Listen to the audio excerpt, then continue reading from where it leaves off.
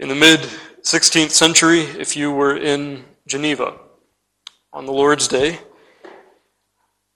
as the historians tell us, as you sat down to hear the exposition of God's Word, John Calvin would be reading from the Gospels and preaching from it. It was his practice every Lord's Day morning to open the Lord's Day by reading and preaching from any four of the Gospel accounts. Handed down to us throughout the centuries is something of the rationale behind that. Calvin was persuaded that in his generation, folks needed to be confronted first of all with the person of Christ. What he meant by that was that they needed to see that Christ was not simply a set of theological doctrines or an equation, as it were, to be made out of dogma. That was not Christ. They needed to be confronted with the person of Christ. My friend, what was true in Calvin's day is no less true in ours. We need to be taken to him. He who alone is the living Christ. The personal Christ who comes to us from the pages of the Gospels. Who is exhibited to us in the entirety of God's Word. And friend, our text this morning gives us a portrait of Christ that I think we could easily overlook. But it's such a portrait that takes us well within the veil. A portrait of Christ that is so very intimate. A portrait of Christ that takes us well beyond his external works and really brings us into contact with his heart. We're confronted in our text this morning with the living Christ. The heart of the living Christ. And it's important for me as your pastor this morning to say that there are one of two ways you and I can hear this text. This afternoon as we sit under it, we can hear it simply as a set of ideas. Maybe a historical discourse talking to us about what Christ did in the past. Or we can hear it as an exhibition of the Christ who is alive today. We can hear this text describing to us, yes, what Christ did in the first century. We also ought to hear it as a true account of the Christ who lives, whose heart is beating today in the 21st as well. And it's my earnest prayer that we would hear that text this way this afternoon. Our text is something of an interlude. You remember that as we left the 30th verse, we left the woman at the well. She now recedes very much into the background, and now we are confronted really with a very private and brief conversation between Christ and his disciples. In one sense, as you look at this text, you may say that this is a rather mundane, almost surprisingly insignificant account that would be preserved throughout all the ages. Why is this conversation left to us? Well, friend, as we said before, all of this fourth chapter of John's Gospel is supposed to present to us an exhibition of Christ. And certainly, perhaps it may seem insignificant what we have before us in these verses, but it's only seemingly so. We see Christ here. And how so?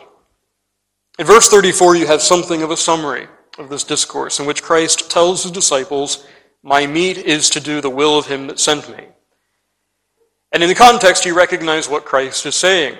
He's telling his disciples who are craving him to eat, he's saying that his principal desire, his principal delight, is to be about his Father's work. And what you and I are supposed to see here is that this is not to be disjointed from the verses that were preceding. Christ is actually explaining to them, answering for them, if you like, the questions that they were unwilling to ask in verse 27. He's explaining to them why he was sitting there at the well and discoursing with this disreputable woman. He's telling them why he was, though wearied and famished, yet willing to engage this woman. The reason being it was his Father's work to do so. And as the God-man, he was delighted in that labor. This was more to him than sustenance. This was more nourishing to him than food. Seeking and saving this lost and scandalous woman was his Father's work and was to him greater than meat. But that's not all this text bears out for us. In verse 35, you notice what the Lord does. Here, Christ is not content simply to tell us about himself, but he also makes this an exhortation. He drives his disciples to see the same. He says, lift up your eyes. It's an exhortation. And he's, of course, thinking here about the Samaritans who then, we're told in verse 30, are gathering around him. He says, lift up your eyes and see the fields. They are ripe for the harvest. Now, friend, again, this is not disjointed. You recognize what the Savior is doing. He's saying, my delight is to seek and save that which is lost, which is my Father's will. And here, friend, he turns to his disciples and he says, here are fields that are white, ripe for harvest. Is this not your delight as well? He's urging them, friend, not only to see his own heart in the work, but he's urging them to have the same. We see that in this text in various ways. But I want us to see, friend, principally that our theme this morning taken from this text is that Christ and his disciples delight in the gospel's advancement. Christ and his disciples delight in the gospel's advancement. And in these few verses, these themes are carried out to us in various ways. First of all, I want us to consider the desire itself. Then I want us to consider the degree of that desire. And finally, I want us to see its duplication.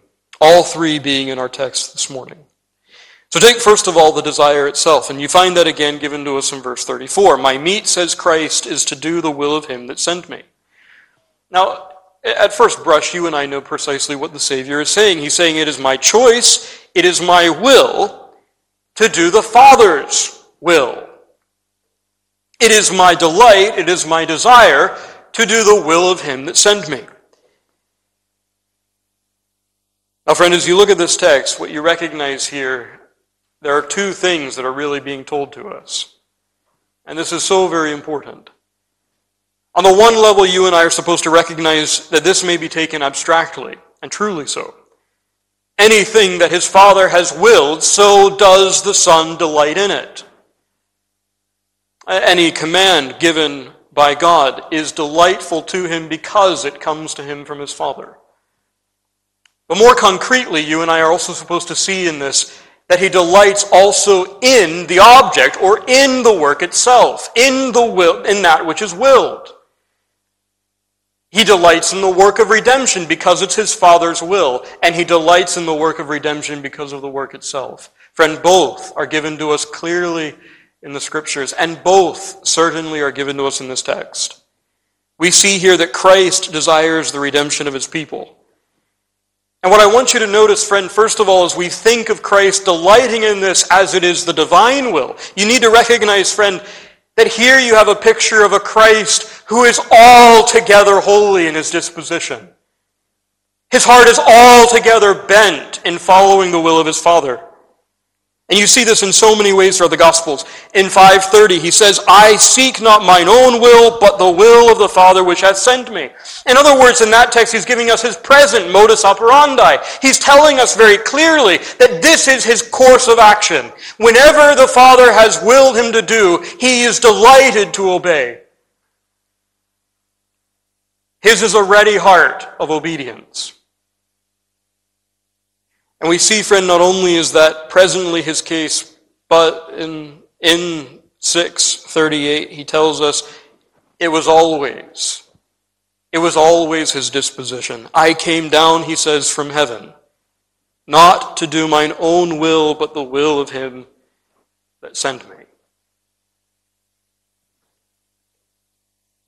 And then, as we sang in Psalm 40, you have, of course, that wonderful picture where Christ says, I delight to do thy will, O my God, yea, thy law is within my heart.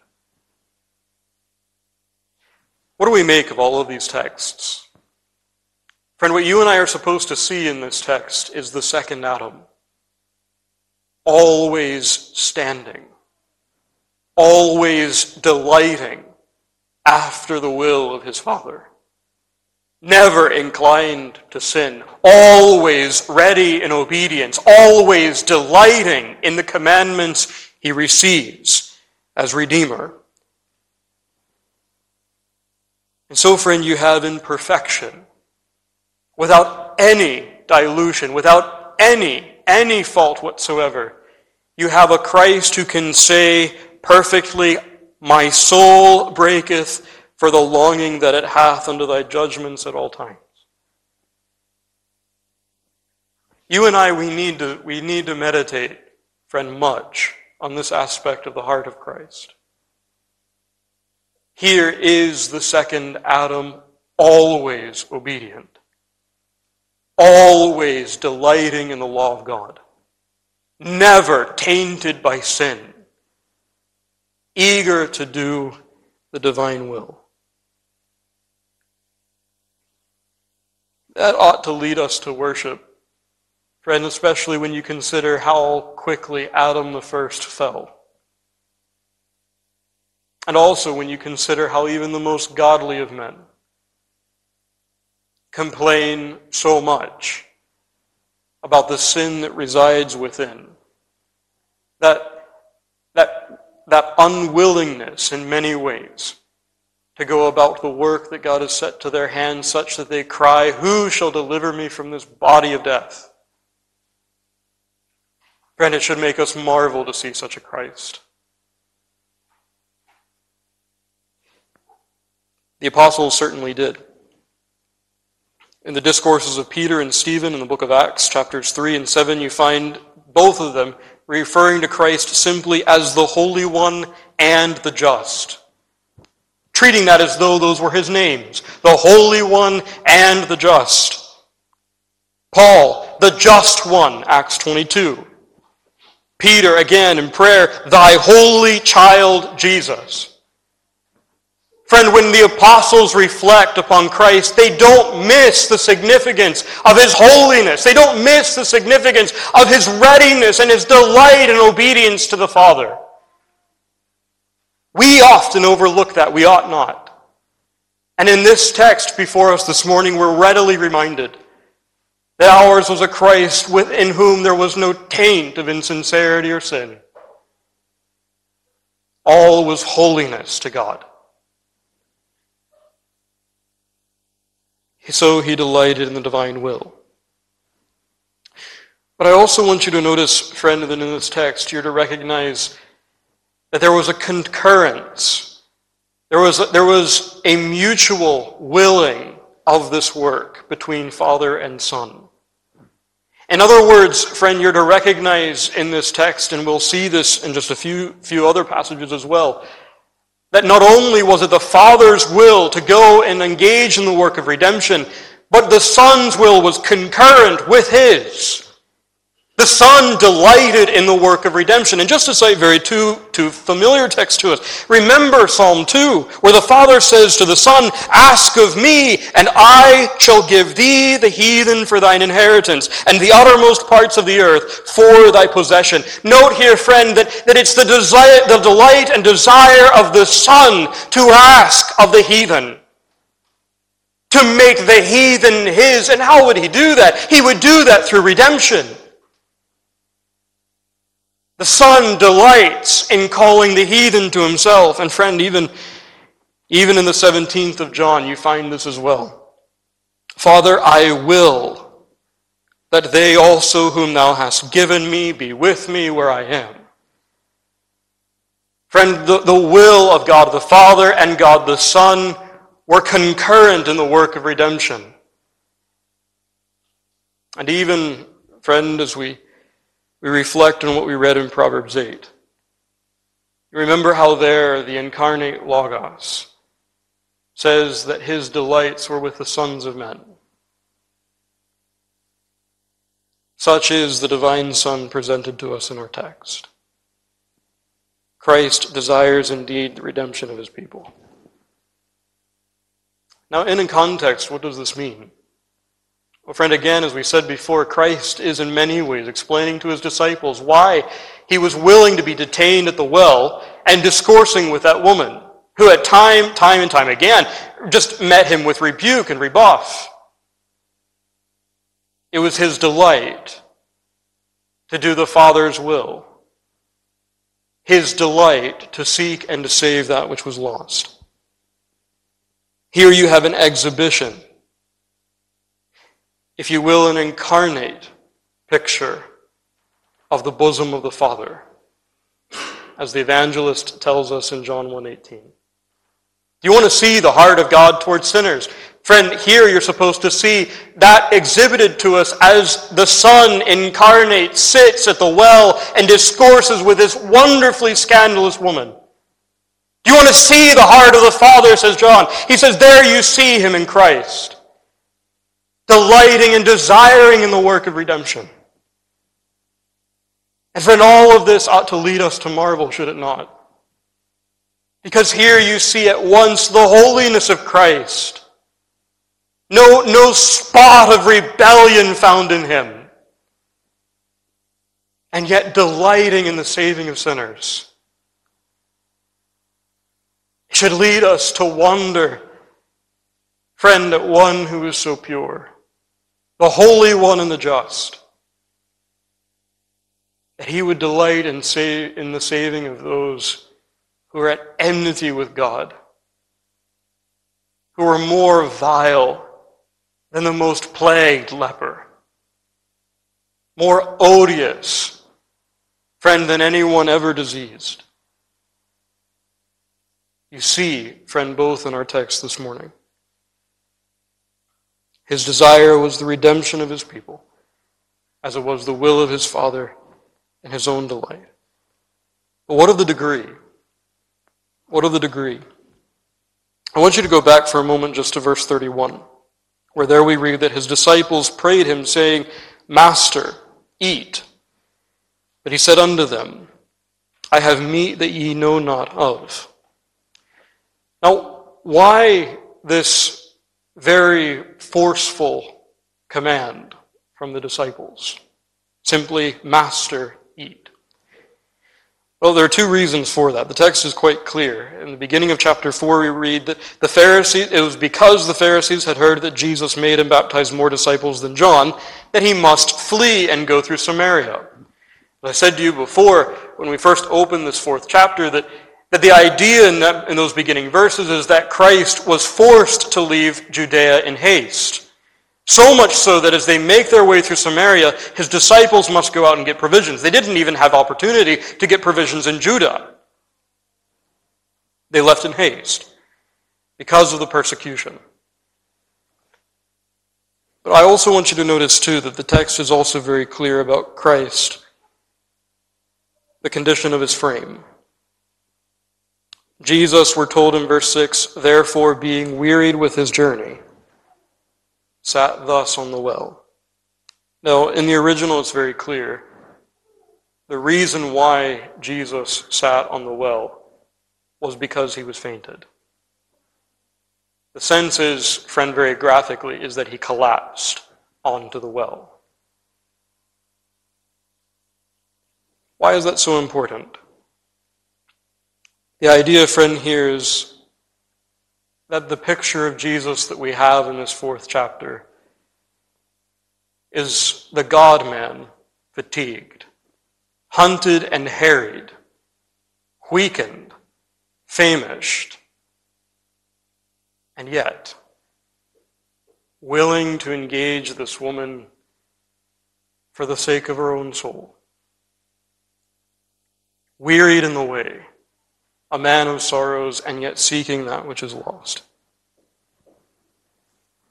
But I want you to notice, friend, that what you have here is a wonderful and a special picture of the God-man. Here you have a picture of the human will of Christ wonderfully displayed for us. You see, the divine will is not susceptible at all. The divine nature is not at all susceptible to change, and so not at all susceptible to fatigue and weariness.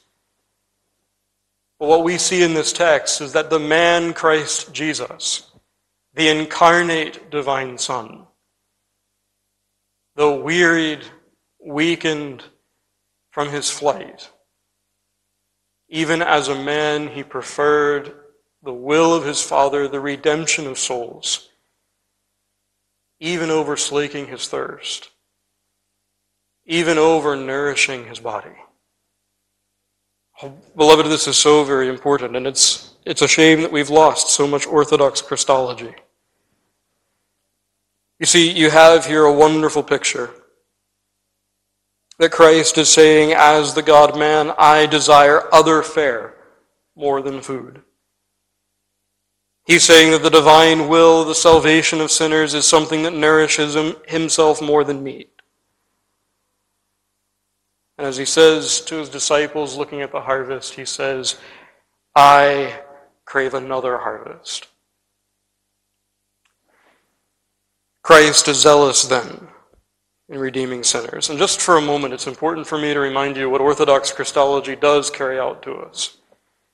We believe, as the Scriptures teach, in one divine person possessed of two distinct natures, divine and human. And what that means, friend, here is that there are also two wills in Christ. There is the divine will and there is the human will. Go to the Garden of Gethsemane and see Christ very clearly and explicitly saying as much. But the point, friend, is you're supposed to recognize is that those two wills were distinct but utterly harmonious, absolutely in agreement. But what you and I see in this text, especially, friend, and wonderfully, is that while we can say of the divine will that it was inclined and disposed to the redemption of his people, and indeed that's the rise and the principle of the human desire of our incarnate Redeemer, what you and I see in this text, friend, is that the human will of Christ, being capable of genuine human affection and sympathy, is more moved to the redemption of sinners, the obedience of the will of his Father, than food. This is why Orthodox Christology ought to be taught more than it is.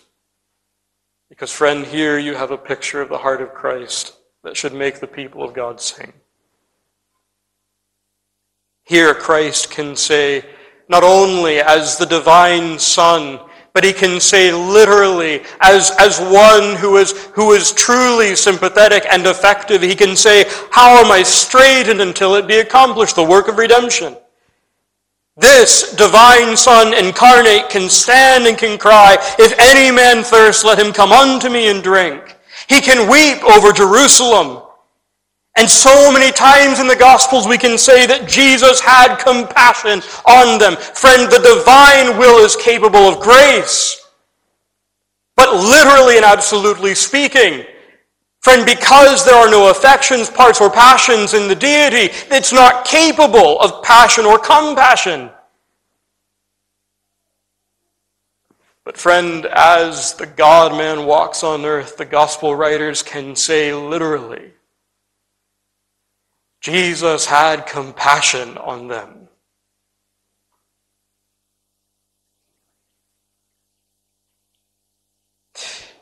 There is more nectar in this flower.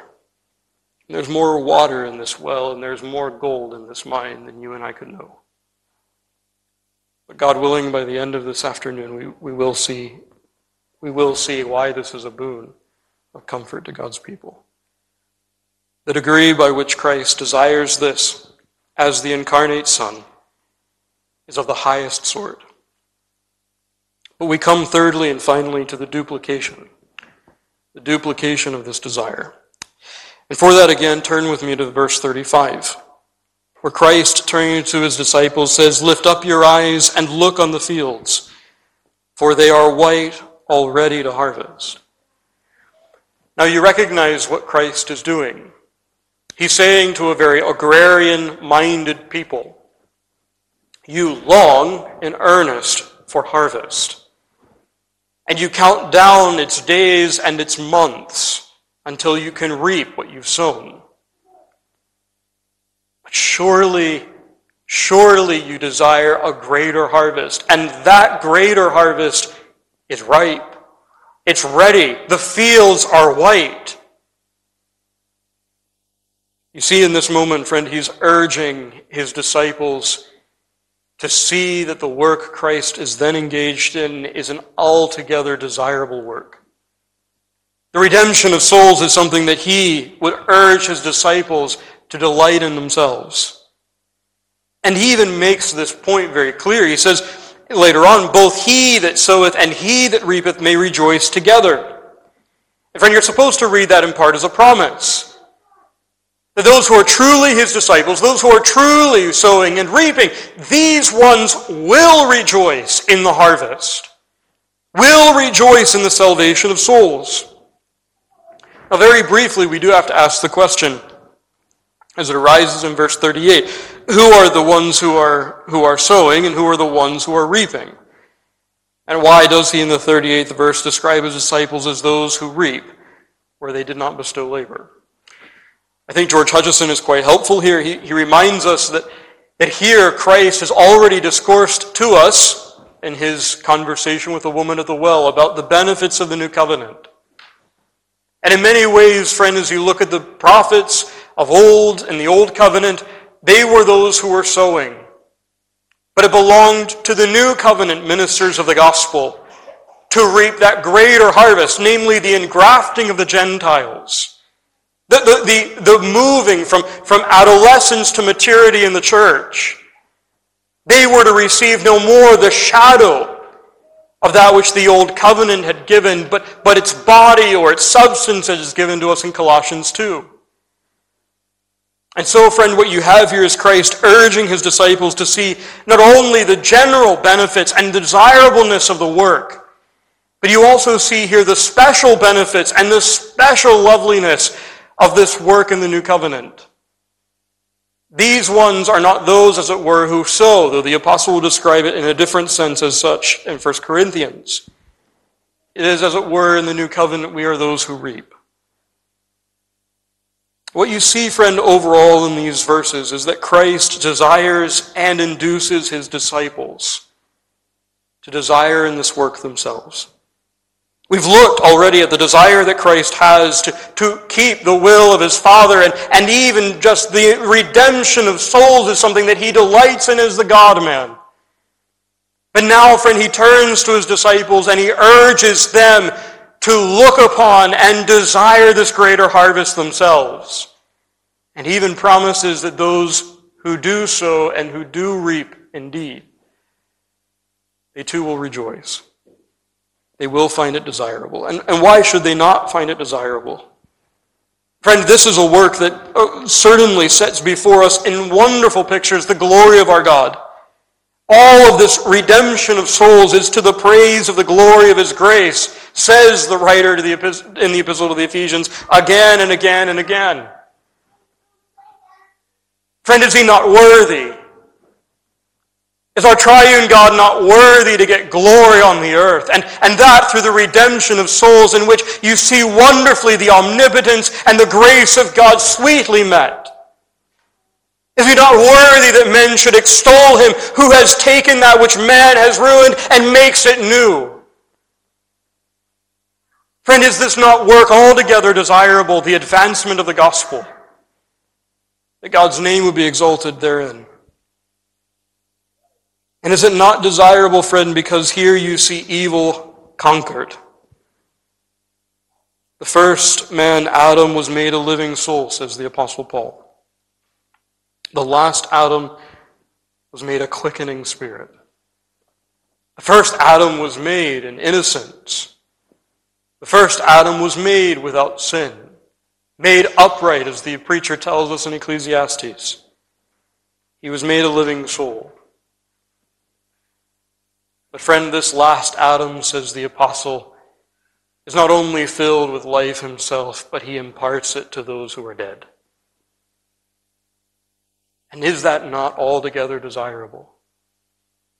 to see the ravages of sin turned on its head, as it were. To find indeed, friend, that sinners could say, indeed, that the grave, that death have been conquered. Is the work not desirable? And friend, for those who have come to Christ, that work is indeed desired. God, by His grace, leads His people indeed to see this work as altogether worthy of their affection. You remember in 2 Corinthians 5, we have a vivid picture of that. As though, says the apostle, God did beseech you by us, we pray you in Christ's stead, be ye reconciled to God. Friend, it's a wonderfully emotive text. It shows us the apostle Paul, speaking as God's ambassador, urging sinners to comply with the gospel. It's the clarion cry of their hearts, simply that we would know Him and make Him known. That we would see souls take hold of Christ. Friend, that ought to be the desire not only of apostles and ministers of the gospel, but that ought to be the desire of anyone who has seen the loveliness of Christ.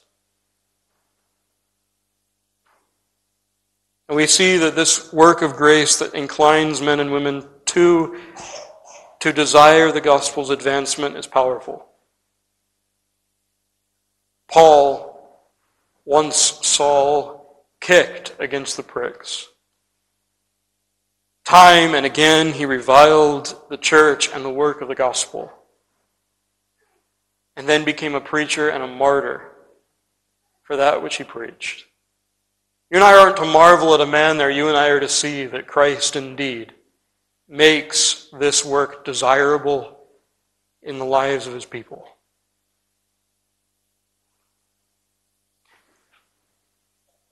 As we close, friend, I want us to tarry for a moment here and see Christ more clearly. As I said to you already, Orthodox Christology is a wonderful boon for the saint. But sadly, too often, we dwell very little upon it. I want you to notice, friend, that when the divine Son took upon Himself human nature, you're to recognize that in doing so, He took upon Himself a humanity that was altogether and fully furnished to accomplish the work. Allow me to read to you just a few lines from one of our forebears on this point. He says here, when Jesus, was to assume a human nature, He is brought in, saying, a body hast thou fitted me. That is, a human nature fitted, as in other things, so in the temper of it, for the Godhead to work and show His perfections in best. And as He took on a human nature on purpose to be a merciful high priest, so such a human nature, and of so special a temper and frame, as might be more merciful than all men or angels.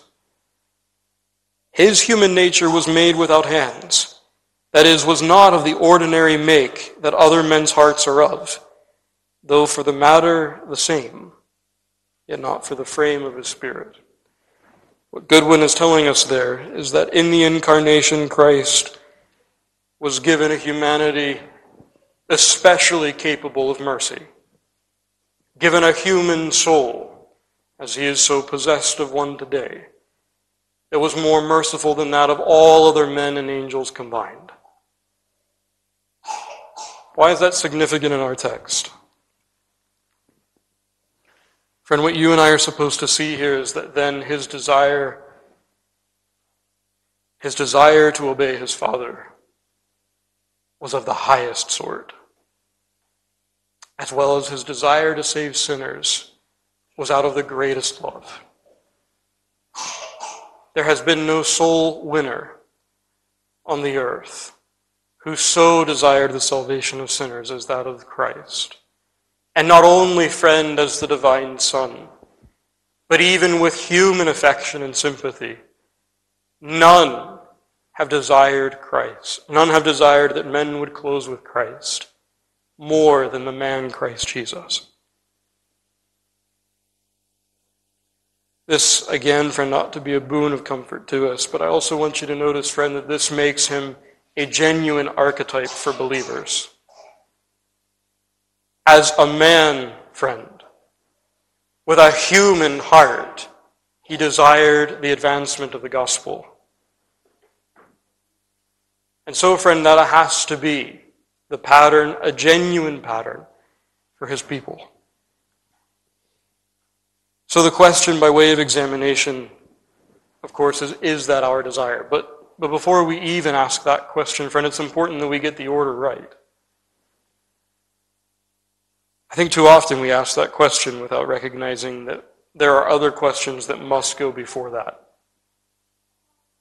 This text wonderfully portrays for us the loveliness of Christ, takes us into the veil and shows us the heart of our Redeemer. And so the first question has to be, have I seen something of the loveliness of Jesus? Have I seen something of the worth of Him? Friend, if the answer to that question is in the affirmative, then all of the other questions are answered for us as well. But friend, if we've not seen Christ in this way, then we will not desire as we ought the advancement of the gospel. We will not desire it for the glory of God or for the advancement of His name. And so, friend, have you seen the loveliness of Christ in the text before us this morning? Do you marvel at one whose heart is altogether pure? Do you marvel at one who now has a human heart that beats and desires the salvation of his people, and with more mercy than men or angels combined? Second question then is, do you see your dependence upon Him? It must be He who alone can work this in His people. And so, friend, do you see your utter dependence upon His work of grace? And then, friend, we can get to that question that we started with. Do you desire the advancement of His gospel? Do you desire the lifting up of His cause in these lands? Do you long, friend, to see the harvest?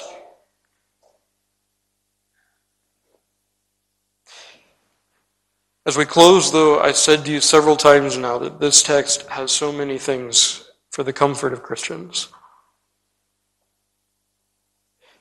I want you to know, friend, in this passage, you and I should take delight in the fact that our triune God has ordained the salvation of sinners, the salvation of His people. That is the rise and the foundation of all that we see in our text this afternoon. But the apostles were very clear, especially in the Epistle to the Hebrews, that there was something else that we are given in the incarnation that should thrill our souls. And that is that our Christ is possessed of a human heart with perfect affection and sympathy for His people. I want you to notice, friend, we don't dwell on that. The Word of God urges us to do so and urges us to do so for comfort. The Word of God tells us very clearly that our triune God has loved and ordained salvation to His people. And in the same breath it says that there is an incarnate Son who yearns with His human heart for you, with a heart of sympathy and mercy. There's a twofold cord then, friend, of the love of God. A twofold consideration that should lift our hearts this morning. But as we close the exhortation from this passage, friend, should be first to the unbeliever. Friend, if Christ is so desirous of the salvation of sinners, how wicked is it to turn away the Christ who calls sinners this morning to Himself? If He takes such delight in the work itself, how wicked is it, friend, for those to meet these calls with unbelief? And indeed, it is true as we're told in Proverbs 8. Those indeed who do not love him must hate, those who hate him must indeed love death. But for Christians, friend, the exhortation is so straightforward, is it not? This is the divine will, that you would desire and labor according to your callings for the advancement of his name and cause. You need not, friend, worry yourself into perplexity about what is the divine will. Here it's given to you very directly. The specifics, albeit not so, but friend, you and I are supposed to see in this text that it is your calling to desire and to labor in this way. And friend, it's your calling even to do so in such a way that you prefer this work even to your own meat. That it's this work, as it were, that energizes and nourishes you. And may it be that as the Lord God conforms us more into the likeness of his Son, we would find that we comply with that exhortation ourselves. Amen.